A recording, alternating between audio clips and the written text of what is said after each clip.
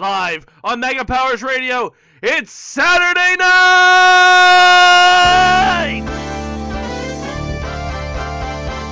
It's Saturday night, presented by Fanboys Anonymous, featuring Caitlin Dooley,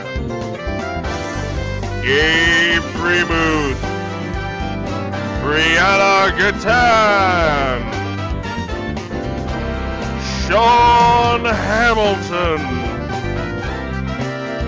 Jonathan Jackson, Samuel Lassio, Anthony Mango, Caroline Oliveira, Michael Payton,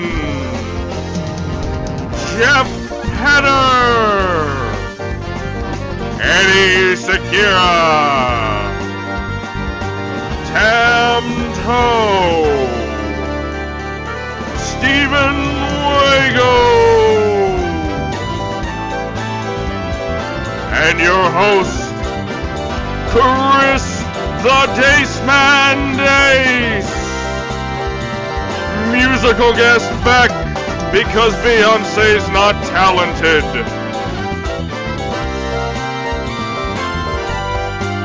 Ladies and gentlemen, your host, Chris the Daceman Dace.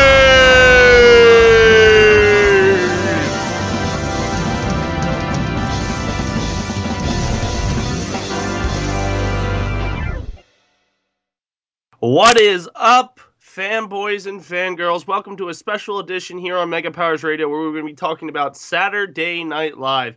If you're watching TV right now, you'll see that the red carpet event is live. It has Sarah Palin, Alec Baldwin, and a bunch of other people I don't know.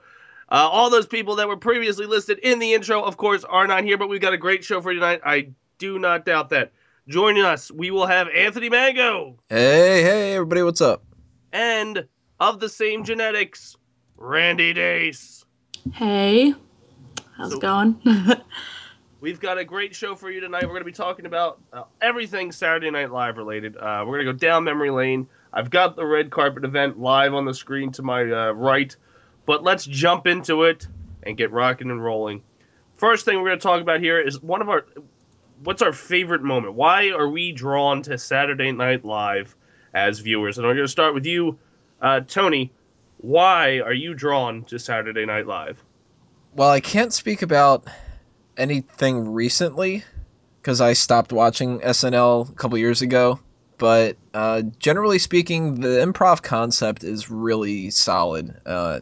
You can look at a show like Saturday Night Live and you can try to replicate it, but Mad TV and a bunch of other shows have shown us that you can't just take the concept, throw a bunch of other people in there, and hope that they do the same thing. There's something a little bit special about SNL, and that's why they've been around for 40 years. Randy, you being a part of the younger generation and not really going to understand what we're talking about when we talk about like the 90s, the 80s, and hell, definitely not the 70s. I'm not even going to get that. What do you think about Saturday Night Live? What draws it to you being a voice of the younger generation? I think my favorite aspect of it is it's a live show and all the mistakes are still going to be presented to the audience. And I really enjoy when they break character and they laugh and it's like, you can just see it's like a celebration of comedy. Nice. That is very well put for someone of your generation. So you're obviously a Jimmy Fallon fan then, right? Yeah, unfortunately. Tony, what are your thoughts on Jimmy Fallon? He is probably the top guy when it comes to breaking scenes. I don't know if he's the top. Somebody who I'm sure I'm going to run down quite a bit later on, Horatio Sands. He was pretty bad. Fallon is kind of, I don't know. I mean, I appreciate Fallon for being as good as he is at what he does, but I think he gets a little bit too much credit. It's a little tough because I liked him a lot more on SNL than I did at his own show. Mm-hmm. But what I've seen from The Tonight Show, he seems like he's gotten a little bit better. So maybe he's grown up a little bit from the past couple of years, and he was funnier when he hadn't grown up at all or something. I don't know what the case is with that, but Jimmy Fallon's a lot better than a lot of other people that have been on the show. That's for sure. So since we're highlighting people, just on if you're watching the red carpet live and listening to us here on Mega Powers Radio, you'll see that Eddie Murphy's on the screen, which is huge for this event. He hasn't been on SNL in almost 30 years, and he is here tonight to participate in the 40th anniversary. Who is he What are your standing next to? Al Roker, and then I Oh, guess I his wasn't talking wife. about Al Roker. I was talking about his wife or something. She is Yeah, gorgeous. there's I don't know. Did you? I got completely off guard. Are you watching where there's some guy in a purple hat just walked by Seth Yeah, Meyers? Completely threw me off. he's Um, just pacing in the background. but Eddie Murphy's huge addition to this, and this is before any of he was on SNL before any of us were born. Um, what do you? How do you think?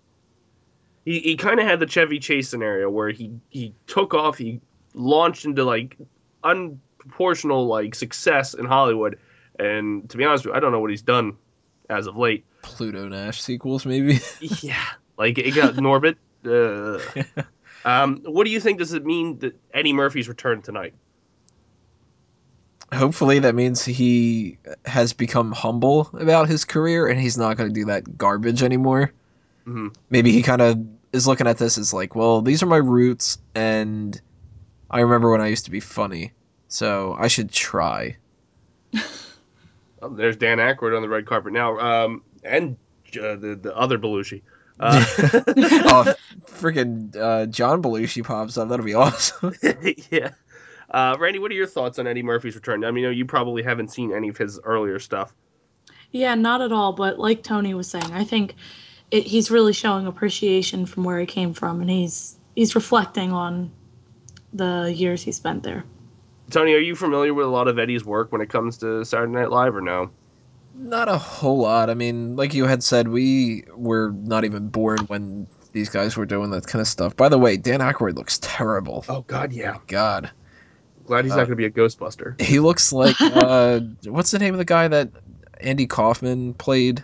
Oh, The fake character, oh shit. Tony Clifton. Yeah, Tony Clifton. Yeah, he looks like that. My God, he looks terrible. Eddie Murphy, though, two things that I do remember from him, from just watching like old clip shows and stuff like that. He did some kind of a like musical number before with like a hot tub or something. I think it was a musical number. It might not have been. I think it was like a James Brown hot tub scene or something. Oh Uh, yeah, yeah, yeah. I remember that. yeah, I can't remember if there was a song to it or what, but there probably was. And another musical kind of thing was when they were making fun of the Little Rascals, and he's supposed to be Buckwheat, Yes. and the whole Wookin' Penub and all that. That's when you didn't have to do things that were just raunchy to get laughs. It's funny because some of my favorite Murphy skits, and being people who have were not growing up in this era, we only experience what we see from the highlight reels. The Gumby and the Mister Rogers parodies, Yeah, I thought were great, especially the Mister Rogers one, they where were he's good. like in Compton or something. I don't know where the hell he's at, but he's not in a good part of the neighborhood, and he was hilarious, and he only spent like maybe 3 years on the show before he got big. To talk a little bit more about casting and stuff like that, the original Not Ready for Time Prime Time Players kicked off in 1975. We're looking at one of the originals right there, right now, Dan Aykroyd, who has not aged well. Um, the thing that when the turn of the decade came, Lorne Michaels had cited that hey, I'm kind of burnt out. It's a little bit. We just went 5 years hard, a lot of cocaine, a lot of drugs. Um, the entire cast walked with him. So in 1980, they tried to recast and just go with the flow again, and they brought in some like names that are kind of big now, but at the same time, well, it's just some names that were on the show were like Gilbert Godfrey, Eddie Murphy made his debut, Joe Piscopo, who I didn't know who he was except for a Scrubs reference, uh, Charles Rocket, and then a bunch of other like one-time appearance people. This has been marked as the potential death of this show. Like, if they didn't make it past this year, it felt like it was going to die. And some say that the only reason it survived was there was a writer's strike in '81, so it put the show on hold, which gave Dick Ebersol a chance to take over from I think her name was Jean, and try to put it in his direction. Do you think, had that Writers Guild strike not happen, we'd be standing here today talking about SNL? Tony? Probably not, because that cast just didn't seem to do it. Mhm. The only thing I can remember from any like highlight reels or anything that dealt with those people was the Joe Piscopo, Eddie Murphy, Ebony and Ivory thing, Mhm. and for the most part, that's it. So they clearly didn't have like a treasure trove full of awesome moments that you can keep going back to and be like, God, remember how this was funny? Remember how that was funny? Um, they must have just limped on just enough, and they kind of have like their ups and downs. Like there are really strong cast members that when they leave, you can feel the presence that it's they're missed.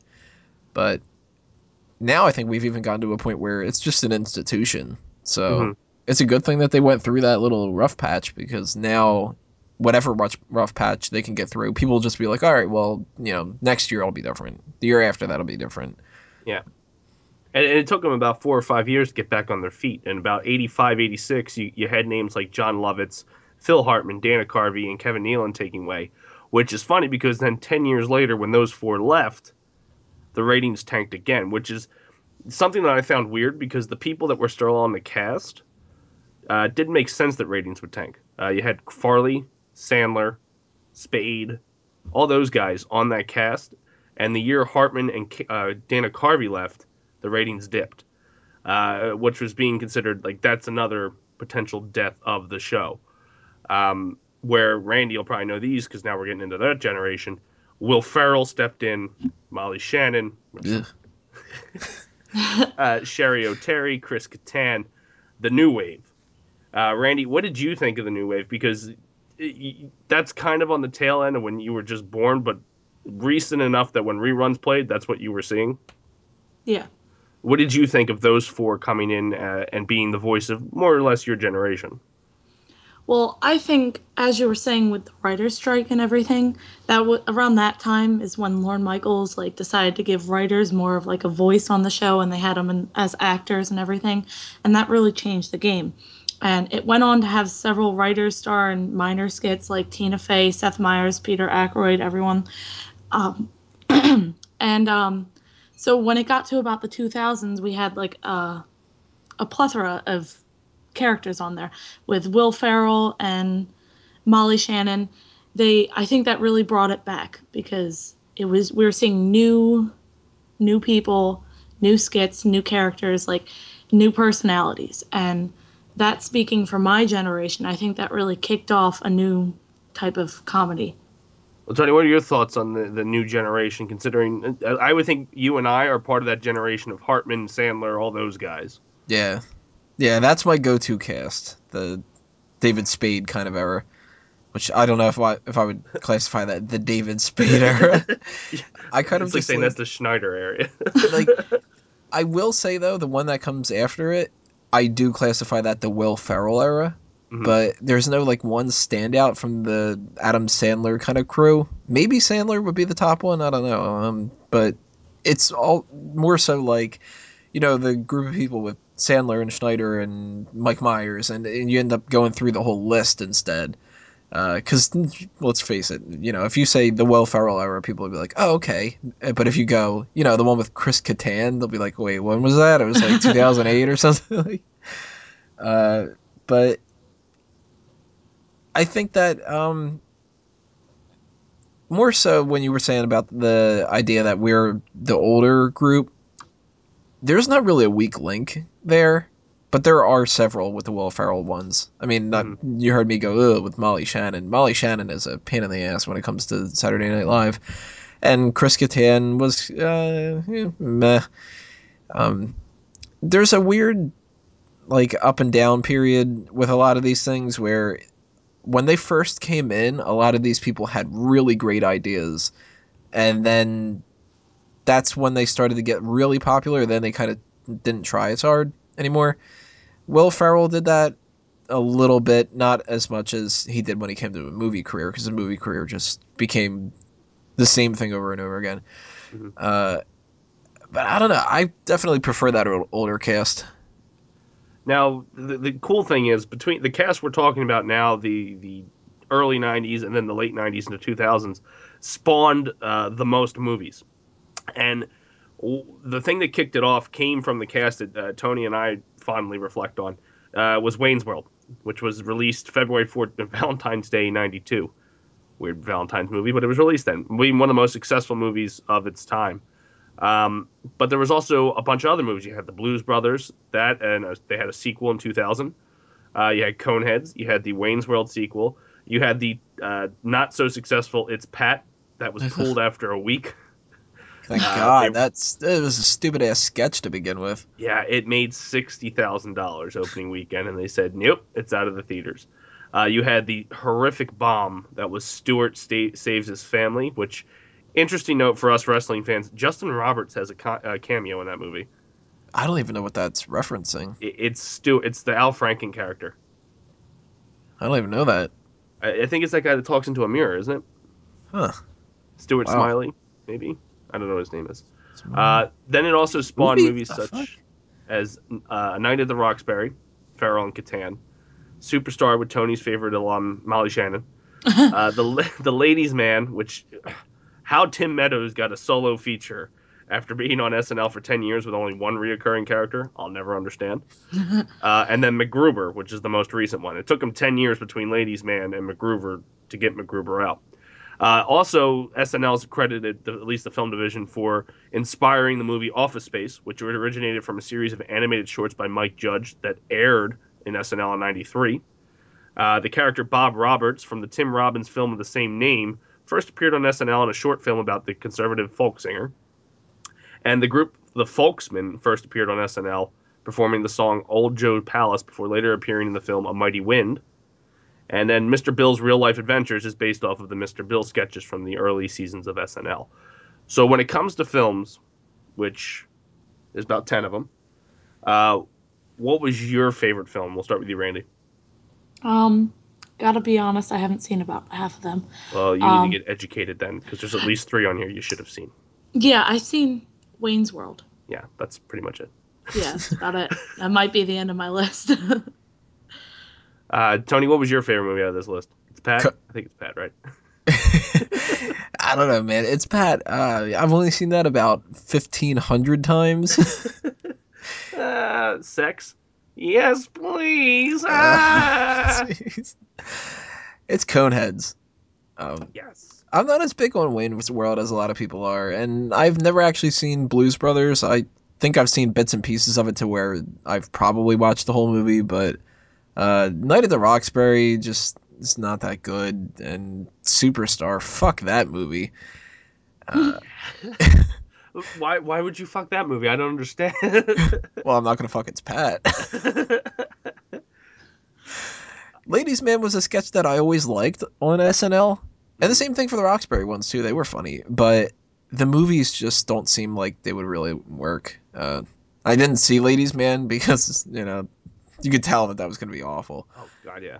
But Coneheads was a pretty decent movie for the '90s. It was that like early '90s cheese factor that worked really well. It's weird. Out of all these movies they released, the only ones that actually made a profit in the U.S. was the original Blues Brothers, Wayne's World, and Wayne's World 2. Wayne's World 2 barely made a profit. Like $8. Yeah, it was actually 8 million. It was a $40 million budget. They made 48 million, so they barely got anything back. Um, A Night at the Roxbury doubled the budget, so they made a profit. Superstar somehow made a profit, Ugh. and then everything else after that. MacGruber late. Well, I think when it comes to Ladies Man and MacGruber, they were like you said, good sketches. MacGruber was a 30-second sketch because he's always racing a bomb and then just effed it up. Like, how can you make that into a movie? Poor Will Forte. Um, but I Great just could. sketches though. Yeah, I thought they were great sketches. It was Grover. kind of a stretch. Yeah, I like the song more than I like the damn sketch. Yeah, right. MacGruber, something, MacGruber. But yeah, that's pretty much wraps up the film section. Me personally, I was a big fan of Wayne's World. I actually did Garth one year for Halloween. I'm a huge fan of Dana Carvey, which I think is a good segue to go into your top 5 favorite SNL alum. Randy, we'll start with you because we want to get your stupid judgments out of the way. What are Well, your top actually, 5? now that you just mentioned Dana Carvey, I got to throw him in on here. Dana Carvey, Tina Fey, Jimmy Fallon, Amy Poehler, and Kristen Wiig. It's such a generational gap. Yeah, I was just gonna say, holy crap, I feel old. Yeah, you probably should. What? That was mean. Tony, what was your top 5? I didn't prepare a full top 5 ahead of time. I just kind of wrote down some people that I thought didn't get as much credit as they should a lot of the time. Uh, Two people in particular that really stand out to me as just they were awesome are Phil Hartman and Daryl Hammond. People don't Yes. ever bring up Daryl Hammond, but he was there for like 20 fucking years. Yeah, 14 years, and now he took Don Pardo's spot. So Oh, really? yeah, he's the new announcer since Damn, it's Don been that Pardo long since I've passed. watched this. Yeah. I've always liked Sherry O'Terry was really great. Even Rob Schneider was fun. Dana Carvey, of course, was great. Tim Meadows was good for his different roles that he would do. Jane Curtin back in the day was really good. You know, she was Mhm. pretty much like the only woman that could handle that kind of a thing, and she pulled out Weekend Update, which is a lot. Norm Yeah. Macdonald, fucking amazing at that. Underrated person's Rachel Dratch. Yeah. Yeah. But of course, you can name the Will Ferrells and you can name the Adam Sandlers and stuff like that. But definitely, if I had to say a standout guy that never gets enough credit, it's Daryl Hammond, because that guy was just the man. Oh, without a doubt. And I'm a big fan of Dana Carvey. Of course, tops the list for me because his impressions and everything just his Ross Perot. I die every time he gets into that voice. Big fan of, like you said, Daryl Hammond. He's done so much in his impressions. So as you can see, I'm geared towards impressionists. John Belushi was phenomenal. It's really unfair to actually pick anybody from that first cast because they were just allowed to do whatever the hell they wanted, just like no restraints. It's like, hey, go out there and you've got 90 minutes. Do what you like. Um, the first season, I think, women wise, you'd mentioned Jane Curtin, which she was phenomenal. Gilda Radner is always forever immortalized. Like everybody loves her. But I Yeah. think Lorraine Newman was really good too. Because when they always described her, she was the eye candy of that group. But at the same time, she never did the same character twice. So she was phenomenal. Phil Hartman, legend.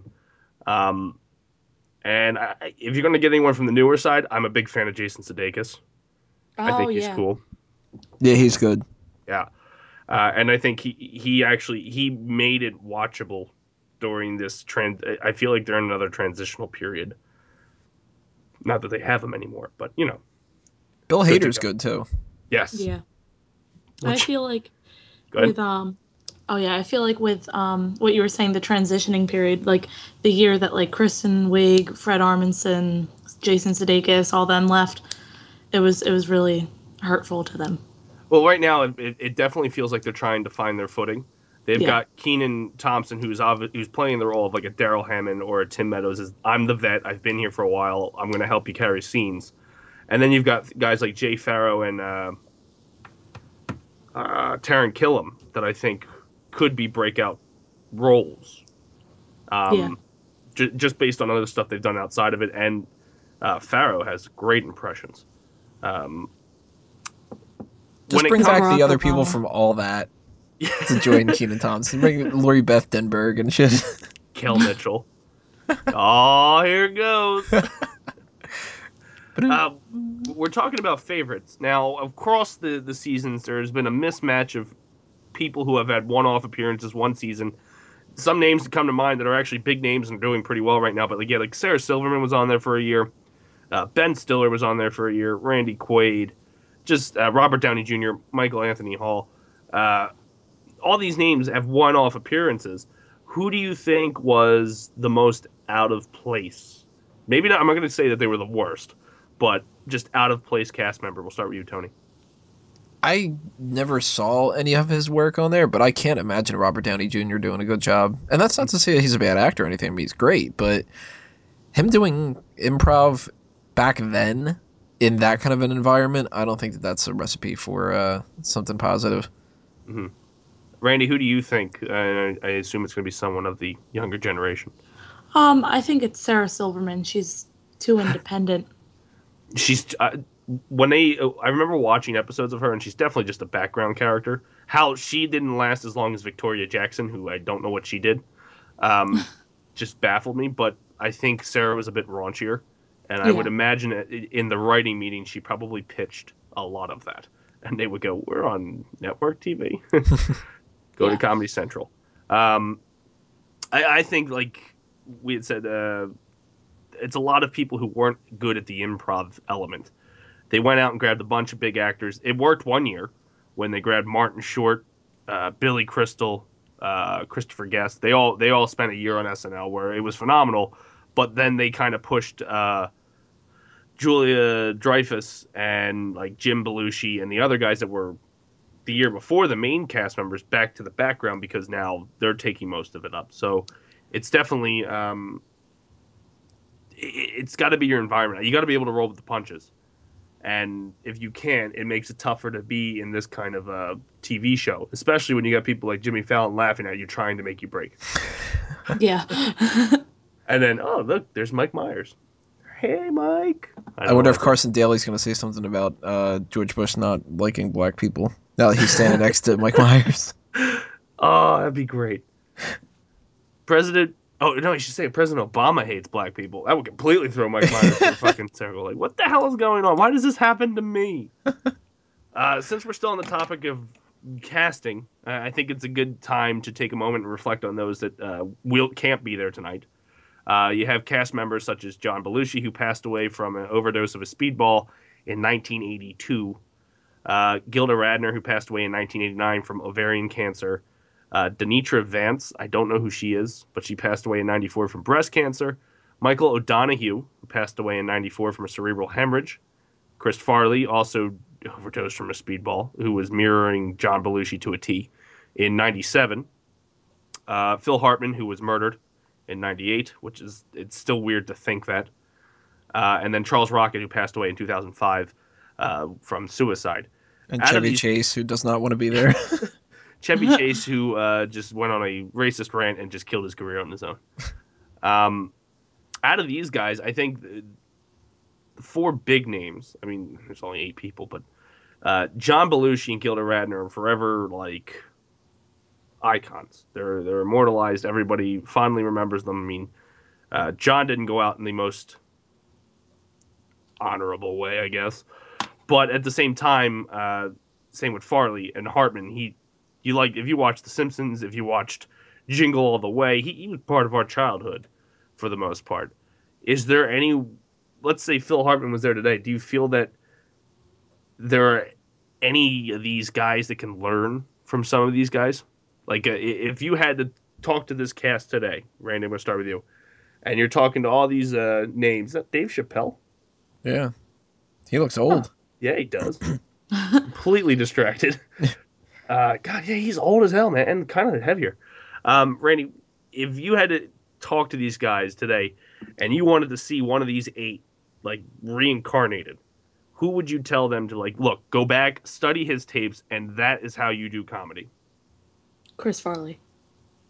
Very interesting. Tony, if you had to tell these guys, sit back, watch tapes, who would it be? That'd have to be Hartman. Hartman would be somebody who could explain it more. I think somebody like a John Belushi, he was great at what he did, but I can't imagine him ever growing up. Kind of. So where he would probably just be like uh, trying to party with the rest of the crew. And Phil Hartman could actually sit down and talk to them and be like, look, this is what I got to say about comedic timing. This is what uh, how you can be subtle about something, and how I could take a character of playing a caveman lawyer and pull. Or no, it was Frankenstein or was it caveman? No, I He can't did both remember. of them. Maybe Fireman, and he he just could do runs to the both of set. those and pull them off. And you know, I think that he'd be like the mentor role. Like, he probably would have hosted it a bunch of times, and he would have been great. Well, There's De speaking of, Niro. What the fuck? yeah, I know. Did you just to go back to red carpet real quick before we move on to the next topic? Did you see when Chappelle was done talking? I don't have the audio on, but did he get cut off by that other guy? and then completely like snubbed. Oh, I didn't notice that. It looked like Chappelle was going in for a handshake, and the guy shook Roker's hand, and then just completely ignored Dave. And Dave's standing below now, just staring at him, and all like, "That just happened." The fuck, man? Uh, but speaking of hosts, we were talking about Phil Hartman, who would have definitely made it to this club without a doubt. There's the Five Timers Club. Now, there's a bunch of names on here. Paul Simon makes the cut because he was a musical guest on numerous occasions, but he came in with 4 appearances. Bill Murray's has 5. Candice Bergen, who is one of 2 females on this list, has 5. Ben Affleck has 5. Justin Timberlake has 5. Elliot Gold has 6. Danny DeVito has 6. Drew Barrymore has 6. Christopher Walken has 7. Both Tom Hanks and Chevy Chase have 8. Buck Henry has 10. John Goodman has 13. Steve Martin has 15. And Alec Baldwin tops the list with 16 host appearances. Now, we'll just keep it to the Five Timers Club because if we say, what's your favorite host, you've got to go over, 23 episodes a year and 40 years in the making. Holy shit. And of course, it's George Carlin. That's the right answer. There's no other who hosted the first episode. Out of this list, who is your favorite host? Because obviously these guys are good enough that we got to consistently bring them back. Randy, we'll start with you. I personally like Alec Baldwin because of his skit, the sweaty balls one. Tony, out of this Five Timers Club, who would be your favorite host? Baldwin's definitely up there. I don't know if I'd pick him as my favorite. Tom Hanks is actually pretty good. Yeah. Yeah. And Justin Timberlake he's without a doubt the best musical guest that they've ever had because he gets interacting in the actual show itself. But I think I'd have to go Steve Martin. Yeah, I agree. That's a good probably one. the one I would have gone with. And Goodman's actually pretty good too. Yeah. Which, in a side note that's funny, they passed over Goodman in 1980 to be a player on the show. They passed over him and Jim Carrey because they were up-and-coming comedians. Christopher Walken's another really good one. Yes. You could always tell he has a lot of fun. Yeah, and they did an interview with him, and the cool thing about Walken was it was a chance for him to step out of the consistent typecasting he got as scary motherfucker. So it was a good chance for him to broaden his comedic horizon. One of my favorite skits with Alec Baldwin was him and Canteen Boy. Oh, yeah, that's a great one. He rips off his shirt and he's like, "Oh, I seem to have a problem where my shirt came off." And Sandler goes, "Well, you can rectify that problem by putting your shirt back on." But they all have great hosting gigs, and they've all done cameos too. So even though they've only been 16 times as a host as Baldwin, he's made cameos from here and there. Same with Martin. Steve Yeah, Martin like, actually helped launch the YouTube phenomenon that Sandberg and Hader and Parnell did with the Laser Cats, which I thought his setup and the epilogue of that skit were great. Um, Talking a little bit about the YouTube stuff, that was huge for SNL. This SNL digital shorts thing that's going on now. Tony, we'll start with you. Do you have a favorite one, or possibly just want to speak a little bit about how you think that's completely changed the direction of the way SNL is doing now? That goes to show you that, you have to adjust with the times. It's dying media in a lot of different ways that we've been used to. We went through the VHS era, we went through the DVD era, now we're in the digital era, and movie theaters need to figure out a different way to approach things like Netflix, and Saturday Night Live needs to throw in the YouTube content because you've got a lot of people, ourselves included, wink wink, nudge nudge, on YouTube that they can prove themselves to be just as entertaining, if not more entertaining. And in short snippets, a lot of people like that more now. They'd rather watch a 3-minute video than an hour-long special. I know one of the things that used to bother me, and still would if I really watched SNL still, I've never cared about the musical guest. So it's better to take a bite-sized snippet of like one sketch that I like and watch that and tell my friends and be like, yo, just check this out. Here's, uh, John Belushi as a samurai cutting a sandwich and shit. Than to be like, watch this whole season of SNL and there's good sketches and bad ones and whatever.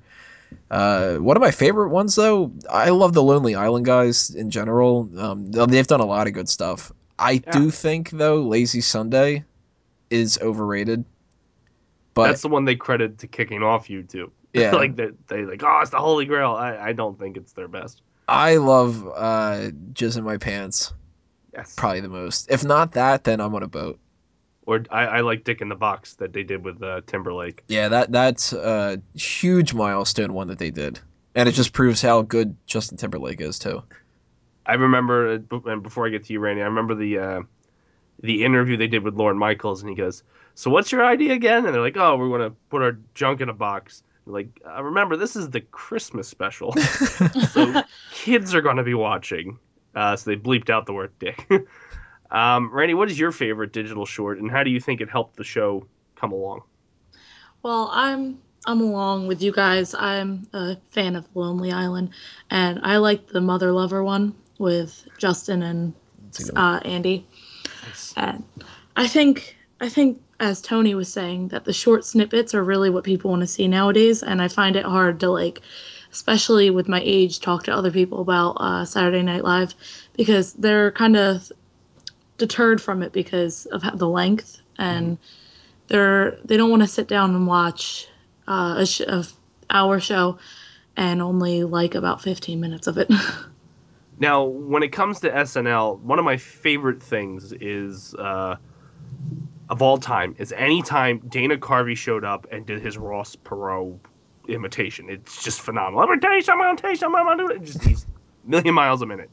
Now, when it comes to politics, that's a huge hit for most of these seasons. Like you could be in the worst lull of SNL history, and then an election comes along, and the politician says something stupid, and you're set for gold. Randy, we'll start with you since you're part of the newer generation, and most of your top five consisted of people who look like uh, politicians. Yeah. What did you think of the 2008? 2000 might be pushing it for you, but like those elections and the debates and the politicians and the impersonations that SNL did. Well, one of my favorite is the Sarah Palin and Hillary Clinton one with Tina and Amy. Mm-hmm. And I think it really it swayed some people's opinions because you're laughing at these politicians and especially with Sarah Palin where she had to come on because she was like upset with how she was being portrayed and everything and then she had to make herself look better. I think it really makes you think more because it's not something you expect to see on a comedy show. Yeah, I think you hit the nail on the head there. Is at least for our generation, we get most of our news from comedy programs. Me Yeah. personally, I get all my news not anymore, but from the Colbert Report and soon the Daily Show, which again I'm screwed when he leaves.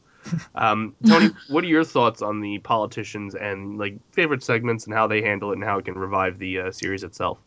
I think that the SNL version of politics actually has a lot more to do with the voting than a lot of people are willing to give it credit for.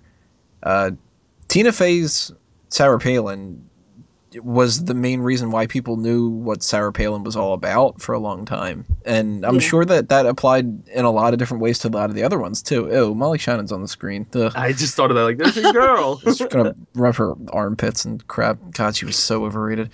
Uh, two great impressions that I used to love though. I loved the sketch that they did. Phil Hartman again, I'm bringing him up as Bill Clinton going to McDonald's Mhm. was an amazing sketch. Daryl Hammond played a better Bill Clinton though, Oh yeah. and you talked about Dana Carvey with Ross Perot, his George Bush. Oh my God, Oh, classic. damn, that's good. Gonna turn the corner. Not gonna do it. Not gonna do it. Gulf War, Persian Gulf. So Uh, good. I loved his Ross Perot, where Phil Hartman was whatever running mate. He was a general that was apparently batshit crazy and would just say the random things. And they're driving along, and they were doing this skit where Carvey as Perot tells it like pulls over on a side road in the middle of the country. Goes, all right, well, go out there and check it, and then he floors it, leaving Phil Hartman behind. And he calls up his advisors. Yep, I did it. I left them behind. We're back on track. We're gonna win the presidency. And Phil Hartman comes running up from behind and grabs the car, stopping the car, gets into the passenger side, and he goes, "You left me." Harvey's like, I must have hit. I thought I hit the brake. I hit the gas on accident. That was a good one. I remember that. Yeah, it just the politicians. It's I think it's gold whenever they hit it right. I know they had problems with the Bush era because there was like 8 different people that played Bush. Speaking of, well, now that we're on the Bush topic, who do you think did the best Bush? You had Forte, Purnell, uh, Farrell. I think those were the guys that did Bush. Yeah. Out of those 3, Randy, who did you think did Bush the best? I liked Forte. Tony? Parnell. Nice. I'm going to go with Farrell. Wasn't that the one that they had like everybody do their own version of Bush one episode, like even the black cast members? I think so, because they ran into the problem. Like, Farrell did it for the first year, and then he left. And then they were like, oh, well, who's going to do it now? And I think they had everybody. But Hammond, to his credit, is the best Dick Cheney impression I've ever seen in my life. He's so good at that. Oh, Tom Arnold. He's not funny. Sorry, got distracted by the red carpet. His life's funny. It's true. I don't know how you can marry like Roseanne Barr. I don't know how come there's a bunch of people. We're looking at the red carpet, and you guys are watching this out there in the audio world. There's a lot of people on here that had nothing to do with SNL that are there, which I hope they don't include. Like, I don't like Melissa McCarthy. No. She was on. She was a guest. Yeah, one-time guest. Twice. Whatever. So O.J. Simpson was a guest too. Are we gonna have him on there tonight? Murdering some blonde chick. Dude, that'd be kind of awesome. Just murders. What's her name? McKinnon. I didn't do it. Glove don't fit. And oh fuck, Tim Meadows. Tim Meadows can play Johnny Cochran like he used to. Yeah, he was great at that. Memory lane, memory lane. So Tim Meadows underrated. We are almost 18 minutes away from the Saturday Night Live special. So what we're gonna do now is, Tony, SNL. Final thoughts. What we're looking forward to in the future. You know, I hope that they can take a look back at the way that they've done these recaps. They're going to do some more tonight and everything. I want them to look at the old sketches that really worked and to try to implement that in the future. Something that I'm missing a lot is the act of subtlety. I would much rather watch Weekend Update with Norm Macdonald and have him, you know, if he's going to break subtlety and start it off with, and here's the fake news, you need to have some kind of an umph to it. Or, you know, the Celebrity Jeopardy ones were just amazing. And I don't know, you take a sketch that they would do now and they're kind of like pausing for laughter. They didn't do that as much back in the day. And maybe that was just because they needed to cram in more, or maybe they worked harder, or maybe they were just better. I don't know, but you can take a sketch like the cowbell one. People still talk about that, and that's over a decade ago. Yet I don't know almost anything from the last 5-6 years of SNL. Period. No, you're right. The subtlety is definitely gone. Yeah, they need to take a lot of lessons from the old stuff. And, you know, not everything was perfect back then, but maybe they just need to try harder. Maybe they need to change up the game a little bit, do some different style of comedy. I don't know. Mm-hmm. It's like you had said, it's a lot different than it's been in the past 6 years as it was before them, and it always changes with the times. And you've definitely got to find that groove. And once you find a groove with somebody, it seems like Hollywood's scooping them up to go do something else. I think Sudeikis' time was short-lived on this show, whereas if this was the 80s or 90s, he may have been on it longer because they wouldn't have picked him up as quick in Hollywood. There's cowbell. They're just running that now. Yeah. Did you see Odenkirk in the background? I didn't notice him. I did notice Louis C.K., where he looked like he was really confused about where he should go. Yeah, it's weird to just to throw out some facts there. Some of the people that have written for Saturday Night Live, you've had Bob Odenkirk, who's now on Better Call Saul. Conan O'Brien was a writer for the show for a long time. Jimmy Fallon's right-hand man on The Tonight Show, Higgins, was a writer. That's where I never knew where the hell he came from, because he's actually pretty funny. And it turns out he was an SNL writer. It's probably why Fallon was funny on SNL. You've just got all these guys that had brief tenures at SNL and have launched them that you don't even know. There's a lot of unsung heroes in the background, such as like Odenkirk. I would never have associated him with SNL. Randy, what are your final thoughts on SNL and what lies ahead for the future? I think in the future, like Tony was saying, look back on the sketches that worked and the subtlety. Like one of my favorite ones was Colonel Angus. And it's like it's not something that everyone would get, but when you get it, it's like, wow. Yeah. But I think it's just the writing. The writing might need to. It seems like they're cutting it short.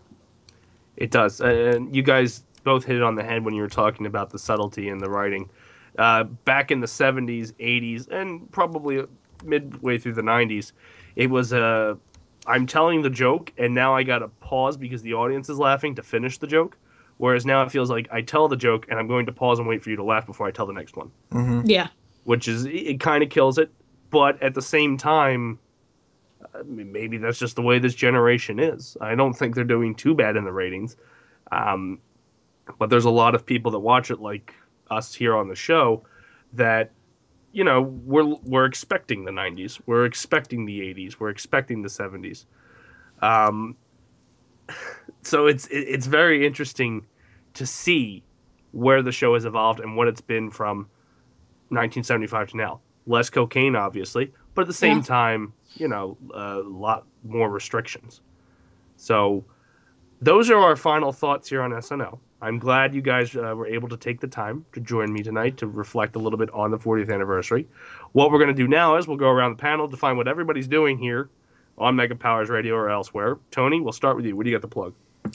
I'm going to be editing this episode in the next couple minutes and uploading this and checking out some old SNL sketches. I haven't watched the cheeseburger sketch in a while, or the Bulls, or a lot of those kind of old things. So I'm going to be in SNL mood the whole rest of the night, checking out a bunch of old things. But stay tuned to smarkoutmoment.com for any of the wrestling related podcast stuff, Smack Talk and the Monday Night Raw post show. We've got possibly an episode of the All Talk show coming up later on this week. And everything else you can find under fanboysanonymous.com, Smarkout Moment, A Mango Tree, etc., etc. You'll find links and stuff all over the place on Facebook and Twitter. Miss Randy, do you have anything to plug? Not at all. Just gonna watch SNL for a little bit and then probably tune into Walking Dead. There you go. Yeah. Once again, I'd like to thank everybody listening to the show. Thank you so much for participating, or, well, just listening. Leave comments below on the YouTube video when it's uploaded by Tony and his hard work. For all of us here at Mega Powers Radio, Fanboys Anonymous, The Dace Man Show, everything we do here, everyone that's involved, thank you for listening. And make sure you tune in tonight, 8 o'clock, NBC, to watch the SNL 40th episode. Thank you guys, and have a good night.